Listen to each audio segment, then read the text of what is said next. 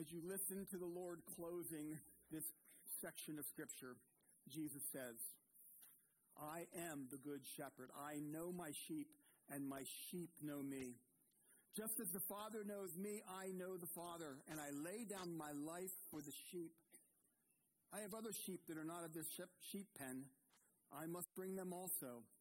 They too will listen to my voice, and there shall be one flock and one shepherd. The reason my Father loves me is that I lay down my life only to take it up again. No one takes it from me, but I lay it down of my own accord. I have authority to lay it down and authority to take it up again. This command I received from my Father. The Jews who heard these words were again divided. Many of them said, he's demon-possessed and raving mad. Why listen to him? But others, these are not the sayings of a man possessed by a demon. Can a demon open the eyes of one born blind? The word of the Lord. So this passage is a little unique in our series. We've been going through a series of 7 signs, miracles, John calls them signs, and 7 I am statements. And in this particular I am statement, it is the only animate I am statement. Every other one of them, he is kind of a thing. He is light. He is bread. He is way. He is life. He is truth. We're going to be coming up on he is vine. At one point he just says, I am. I would love to have seen the conversation. I am what? I am. Okay, finish the statement. I did. I am. But in this one, Jesus chooses a very common, I don't want to say caricature, persona in the ancient world. And part of the reason that I think it's a little challenging for us, everyone in Israel either would have been a shepherd, been related to a shepherd, or knew a shepherd really well. They watched the inner workings of a shepherd all the time. It was common. It was every day. I don't know about you, but I have never met a shepherd in the U.S. And those who do shepherding here don't do it anything like Jesus was referring to. So Jesus actually tells 3 different stories that you and I don't necessarily pick up on because we don't realize that there are different places that a shepherd is at with their sheep. And we come to it and it almost has to be explained to us. And the reason I think it's challenging is because I think Jesus was choosing a story that needed no explanation. Jesus was referring to himself as the one animate thing, alive, a person, a character, an archetype, if you will, and said, I'm that. It reminds me of when I finished a series of, we had a conference in Nepal. We were in Pokhara, about the middle of the country, and we were done, and we would always have evaluations and, teach us what could we do better, what could we do more of, what can we do less of, what worked, what didn't work. And I remember one of the reviewers wrote in there, many of your illustrations were helpful, but many of them were not. Well, you just love hearing that when you're done with a conference.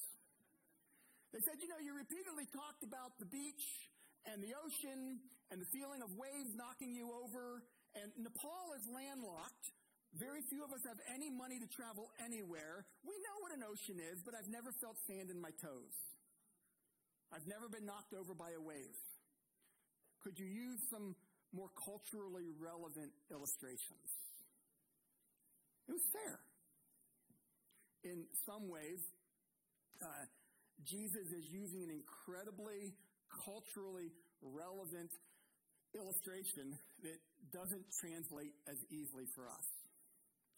And so because of that, I'm going to try to do 2 things this morning. I'm actually going to preach 2 shorter messages. One of them I'm going to teach on what the word is saying here. On the second one, I want to try to do what Jesus was trying to do with his learners. And I think it'll make sense when we get there. Okay, let me start by saying that shepherd passages were also very prolific in the Old Testament. There are lots of them. And in all of those passages, God is the shepherd. His people are the sheep. There are leaders who are under shepherds. God has really high expectations for those under shepherds, those people that God uses and leads with, but the sheep are still his. I don't know if I've ever heard Ryan do this, but I've done it. I've talked about, my people. Oh, no, you're not mine. You're God's. You're his sheep. I just get to shepherd here as an under shepherd. By the way, if you haven't met me, my name is Matt. I've been on staff here for a while, and I love talking to people here. So in this context, the people who were listening to Jesus at the time, first of all, would have been very, very familiar with the concept of shepherd. Second of all, they would have been very familiar with the idea that God is ultimately our shepherd. Let me see if I can just walk you through that really quickly. Oh, that's not it. Okay, maybe I'll walk you through it. Can we skip this? Thank you for not having the volume on. Appreciate that. Okay, the Good Shepherd. That's great. Can you guys see that? It says the Good Shepherd when the teens are not dismissed. So, there we go. Okay. Psalm 20. Nope, that's not it either. What's that? Am I pushing the wrong button? Yeah. What's the, all those tech people call it, EPCAC or something? Error between chair and computer? Yeah. Sorry about that. I made you guys look bad, and it was really me, wasn't it? Usually it's the other way around, by the way, you know? Yeah. Okay. It says vengeance. The Lord is my shepherd. I shall not be in want. Familiar passage. Psalm 70, verse 20. You led your people like a flock by the hand of Moses and Aaron. Moses and Aaron, the under shepherds, but who led them? God led them. God is the shepherd. When we, your people, the sheep of your pasture, will praise you forever, from generation to generation, we will recount your praise. Again in the Psalm 80, verse 1, just one psalm later, hear us, O shepherd of Israel, you who lead Joseph like a flock. Psalm 100, know that the Lord is God. It is he who has made us, and we are his. We are his people, the sheep of his pasture. This is a theme. It goes through Isaiah. It goes through Ezekiel. It's throughout the whole Old Testament that God is their shepherd. And they know what a shepherd is. They are probably related to one, or they might be one. Okay, are you with me? Following? Did I do overkill on that? So here's my question. Which of those Old Testament passages did Jesus exegete in John chapter 10? Yeah, all of them or none of them. He didn't reference a single one of them. Now, there's nothing wrong with that, obviously. But I think that Jesus was using a very common story, and he actually tells 3 stories in this 21-verse passage, and we'll walk through those when we get there. But he does it in a way that he's trying to get not at your intellect, but rather at your emotions. And by the way, he succeeds, because at the end, what happens? They're divided. I mean, some people are saying, he's demon-possessed. He's a nut. Why you listen to this nutcase? And others are saying, no. He's the Messiah. I mean, this polarized group of people that have responded to just 3 stories. Some of you if you've been here a year, will remember this slide. back when we did spiritual stations. If you weren't here, I'll give you just a quick briefer because this will help to make sense of what I'm trying to do here. We all have preferences in how we approach God and how we conceive of God. And this work by Urban Homes, do I sound like I need one? Okay. You know, it's kind of like you get in the store and someone offers you a mint. Never say no. There's probably a reason that they're offering you a mint.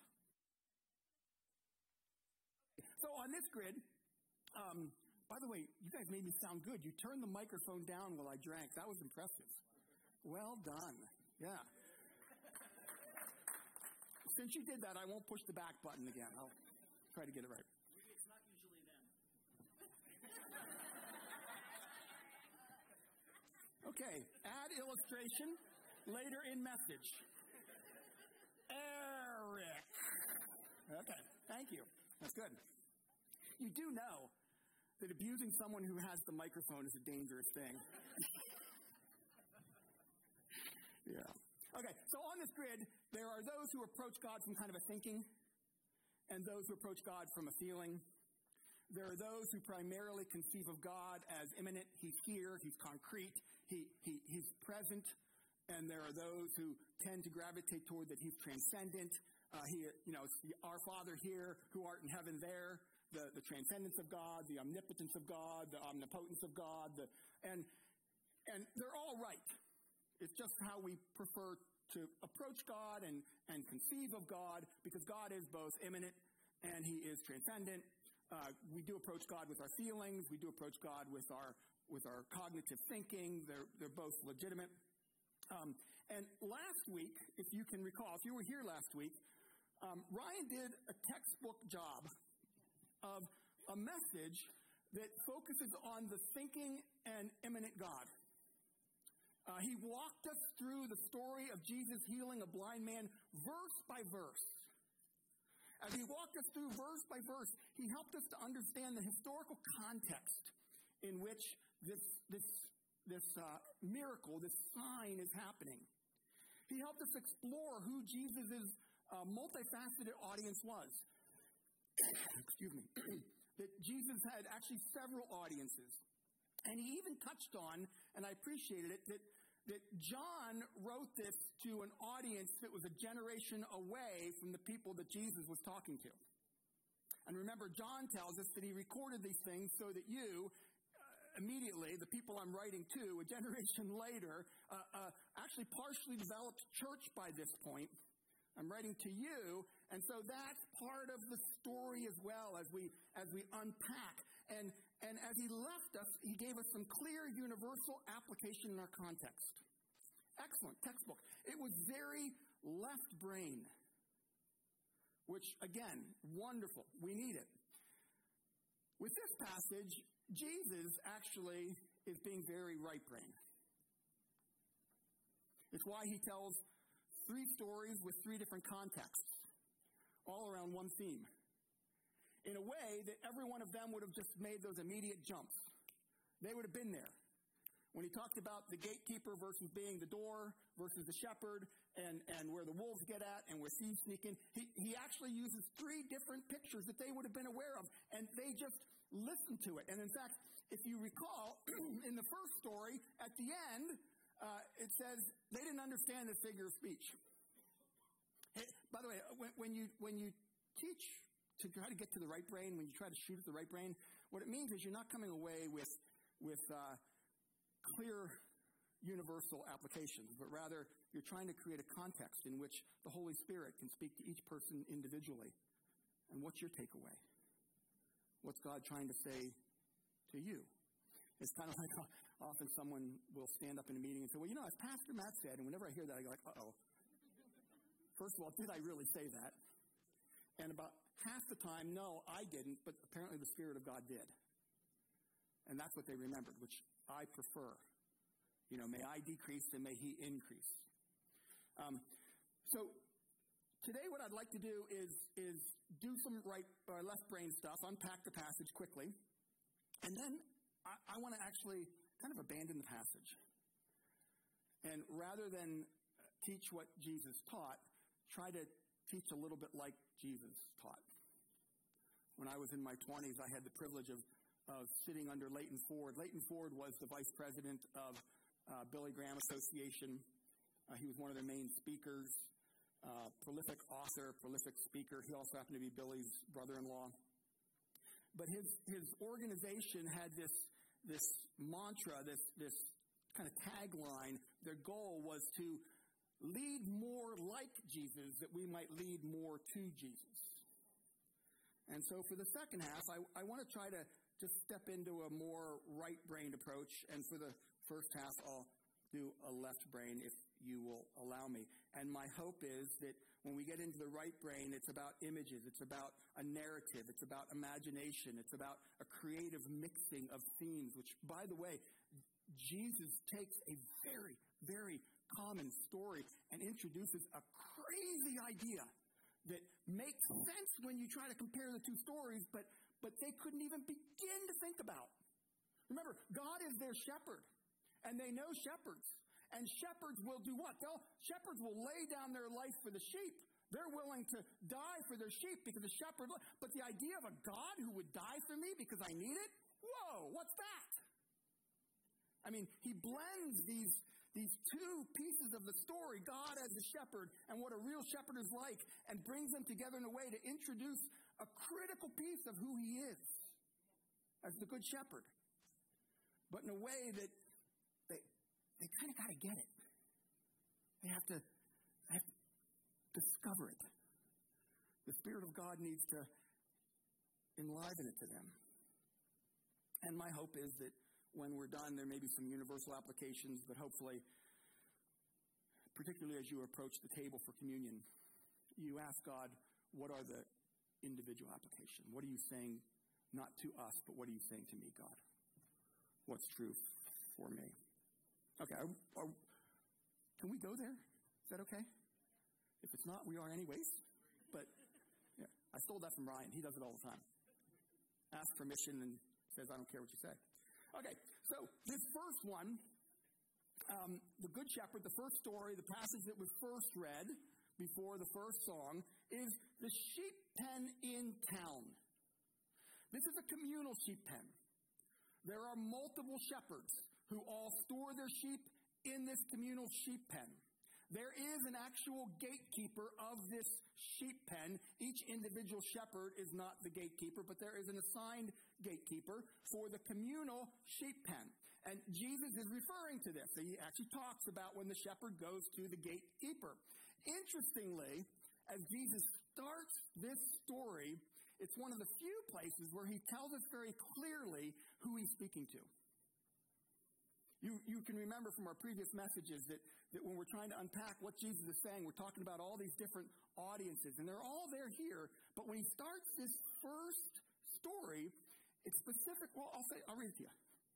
Because he says to the Pharisees, listen to this.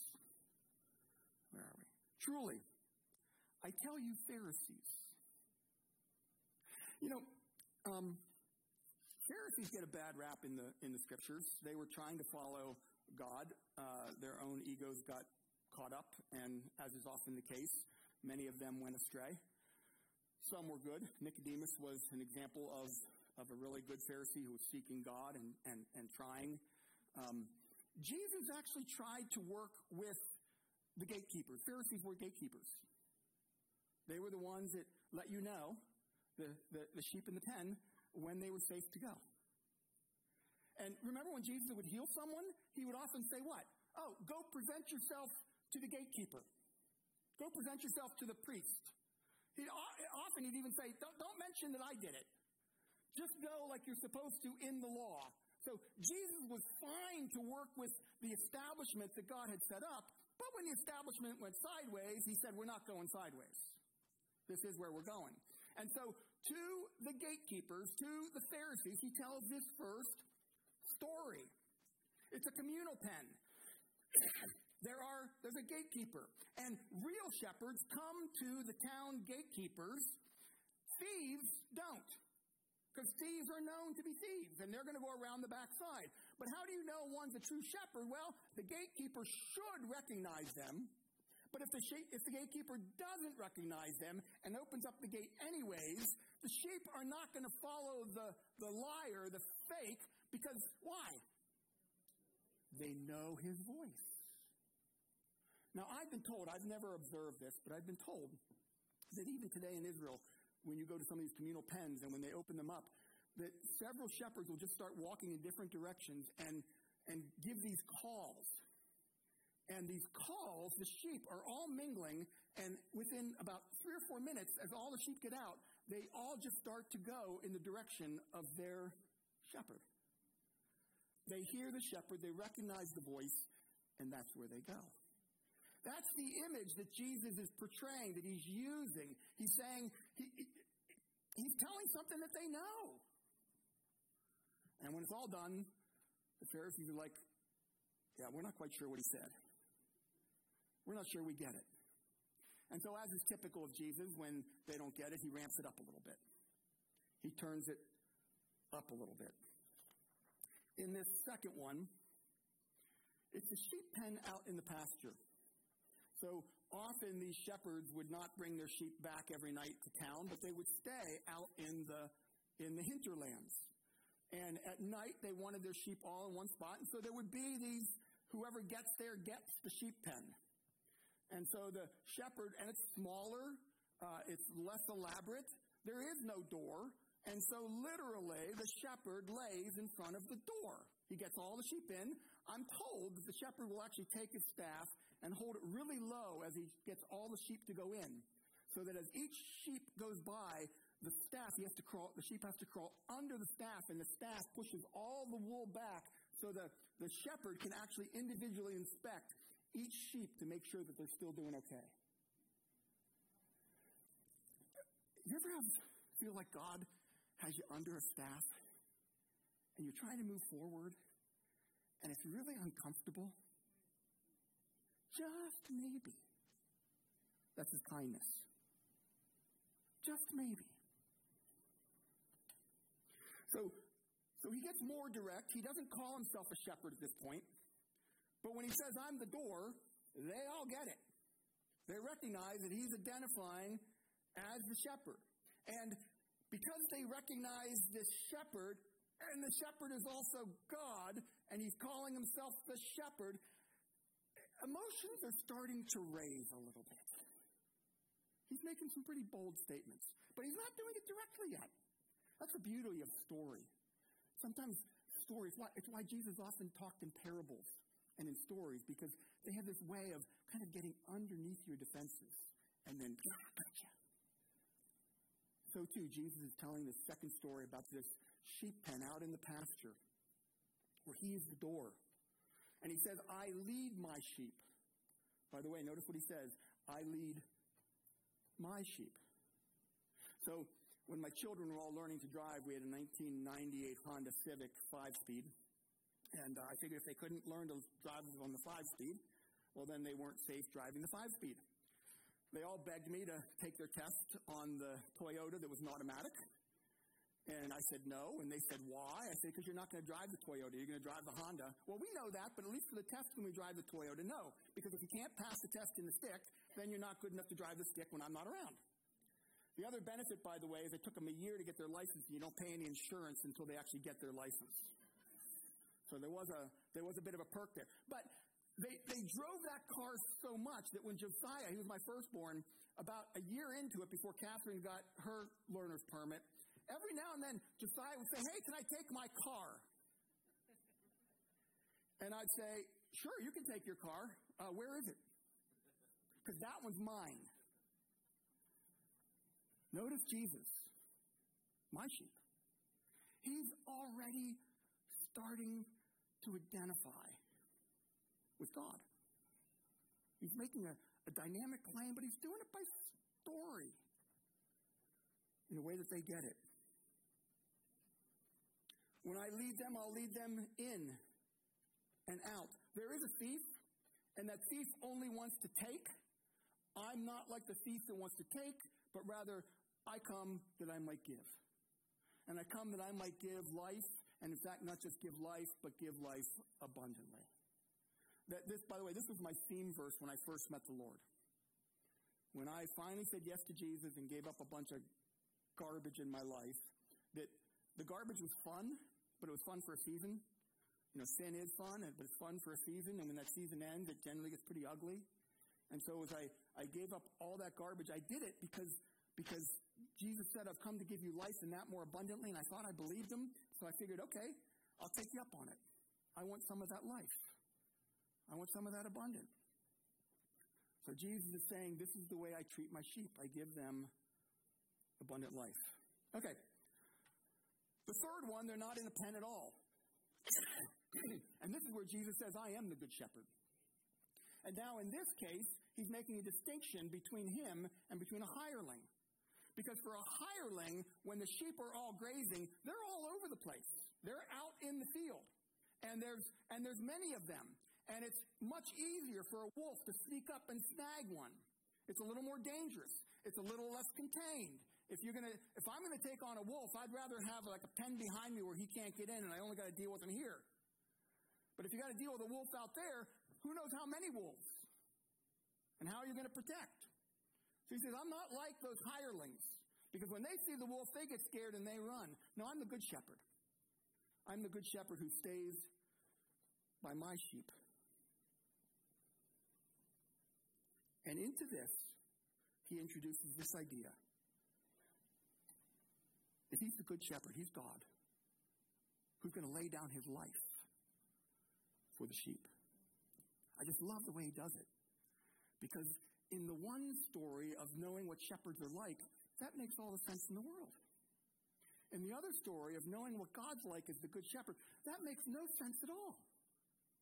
And they're forced emotionally to try to wrestle with this. This is the ultimate question, by the way. Is he the good shepherd who lays down his life for your life, that he might give you life more abundantly, and that you'll hear his voice, and you'll respond to his voice, and you'll follow? This is the ultimate question of Christianity for us. He is the shepherd. Do we hear his voice and say yes to his leading? Even when he's pushing us under this thing that looks like he's keeping us out, when he's really just inspecting us. Okay, so that's all your left brain stuff. I'd like to just take the next 10, 15 minutes. And rather than talk about the good shepherd, I want to talk about the good rancher. You folks have been on homesteads. In fact, I've been at some of your homes where you actually have like a ranch. You have a house. You have a well. You have crops. They should have some animals there. There's no animals in that drawing because many of you have chickens or I think some of you have sheep. I wouldn't call you a shepherd, but you have sheep. You have some other animals. There are these like out places which represent our gifts and our abilities.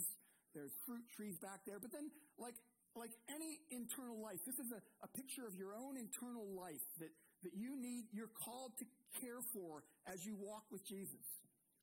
The house is your identity. The well is where you receive sustenance. You receive the living water of life, the word of God. The crops feed you. The fruit trees are produced in your life. Love, joy, peace, patience, kindness, goodness, faithfulness, gentleness, self-control. Against these, there is nothing against them. That we can just have them. But let's be honest, in our own interior life, many of us have some weed patches. And you need to weed. And I love the way this drawing puts the weed patches in the front, but all the way in the back is a snake pit. That's the one that we all know is there. We generally hide it. We don't want others to see it. We usually ignore it until one of the snakes get out and bite us. And then we got to go deal with the snake pit. But what I think is most important about this, and it's the only one I'm going to explain a lot, the rest I'm not going to explain much, but notice the nice fence that goes around the homestead, the interior life. Folks, it is good for us to have appropriate boundaries in our life. And then there's a gate where we let people into our inner life. There are people who are welcome to come into my inner life, and they can go anywhere they want. They can come almost any time, but there's very, very, very few of those. then there are more who are welcome into my gate when I invite them in. Maybe they're an expert on my well. Maybe they know how to weed better than I do and can help me. Maybe my fruit trees look kind of sick, and I need them to come. Maybe my snake pit, I'm finally willing to deal with it. And as part of a community in our interior life, we maintain the fence of our life, we maintain the gate, but we allow people in because God desires that we nurture one another. The word one another, I don't know, it's like 100 and some odd times in the scripture. We one another, we one another, we one another. And so if this ranch is a picture of our interior life, I'm going to show you some more ranches. And I'm not going to say a lot, but I'm going to pray before I show them and just see if God might speak into your life and what you might need to do about it. First of all, in a perfect world, we would learn healthy boundaries from our heritage. In a good life, in a healthy life, we would have learned many of the things. Unfortunately, when this is done well, the end result is I'm accountable to you, but I'm responsible for me. I mean, think about parenting. Isn't this what parenting is all about? That you want to get your child to the place where they are accountable to me, but responsible for themselves. Now, when they're 1, they can't be responsible for themselves. When they're 2, they might be responsible enough to buckle their own seatbelt. They're not responsible enough to cook their own dinner. I don't know, maybe they can feed themselves. My mom wouldn't let me feed myself until I could do it without making a mess. Lori gave Josiah at age 1 a plate of spaghetti and said, have at it. And about 10 minutes into it with spaghetti sauce all over his face and hair, I'm like, okay, reach my gross out level, honey. Enjoy, But she didn't mind. She had a sink right there with a sprayer and just take care of it afterwards. But the goal is to train children to the place where they learn to be responsible for themselves, but accountable to others. Unfortunately, many of us are only accountable to ourselves. And we want you to be responsible for us. In fact, I would argue that almost all dysfunctional relationships are like that, where we invert. I'm accountable to me, but you're responsible for me. And so in the world, we have imperfection. Our heritage is flawed. And so we are unhealthy. So I just want to walk us through a couple simple pictures, kind of like Jesus' 3 stories, and see if you see yourself in any of it.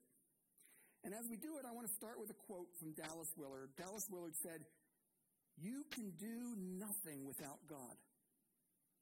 But if you do nothing, it'll probably be without God." But there is a part that we play in caring for our internal life. God has to do it, but we tend the crops. We pull up the water. We make sure the fence is good. We open and close the gate based on his input into our life. So the first ranch I want to show is the Fix Me Ranch.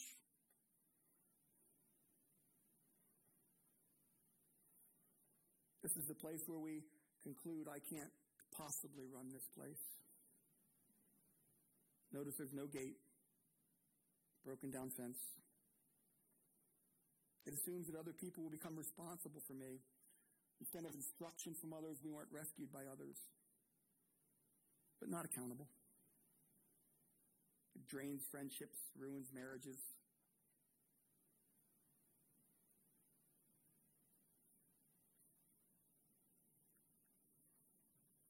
The Love Me Ranch. This is the ranch that says, we'll build to suit. It's where we've come to believe that we must give unlimited access in order to be loved. Because we so want love that we'll take any facade of it. We'll build to suit. Do as you please. Just love me.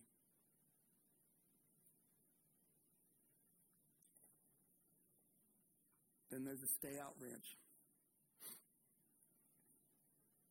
People have been so hurt that they conclude that people cannot be safe. Predetermined to mistrust.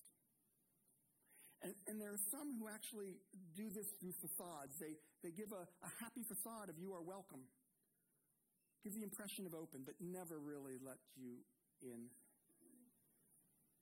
And others who, although they still want to be loved, are so afraid of it that they push. It's almost the, still love me now? Still love me now?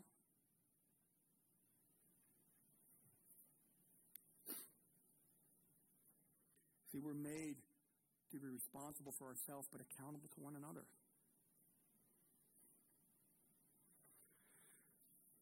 This is the one that we often get in some of our more conservative churches. The goal is control. This is where one ranch, it seems healthy, looks healthy, starts to annex other ranches. They can't give advice, only directives. Relationship is one of control and submission. My own brokenness gets papered over with legalistic systems that I can try to follow. And the only choice is submit or rebel. Can't tell you how many children I've seen leave because that was their only choice. And then the last ranch, before we move to communion. No one's home. This is the Rip Van Winkle ranch. Always out helping someone else. And I help someone else because I need to do it for me. I get identity from it. Maybe I had the absent parent or the addicted parent, and there was parental inversion, and I had to be the parent when I was only 9. And so I've learned that the way you exist is by constantly being a parent with everyone. And you're so busy out there helping and doing. My first church, I had a guy. We bought 2 properties. We raised one to put a parking lot on. The other one's going to be a parsonage. It was going to be done in 6 weeks, and I was going to move in. 2 years later, we were still working on it. This one guy, he showed up all the time. I mean, worked all kinds of hours to clean things out. And every time he would start a project, it would grow. He would remove one wall, and he'd say, no, I removed the drywall, but now we need to do the electrical. And then we have to redo the plumbing. And then we have to redo the fuses. And then we have to move the wall. And I thought he was a wonderful saint. And then about a year and a half into it, I realized he was just staying away from home. He didn't want to deal with his own stuff. No one was home. By the way, if any of you are in counseling or you're clergy, our professions are rampant with these folks. Do the right things for the wrong reasons. Okay. I think if Jesus were in our context today, he might say, I'm the good rancher. I'll help you fix your fences. We can drain the moat or instill a gate. I'll send people to help you with your well or help you plant crops or teach you how to weed. People to whom you can be accountable, but will love you enough to never become responsible for you.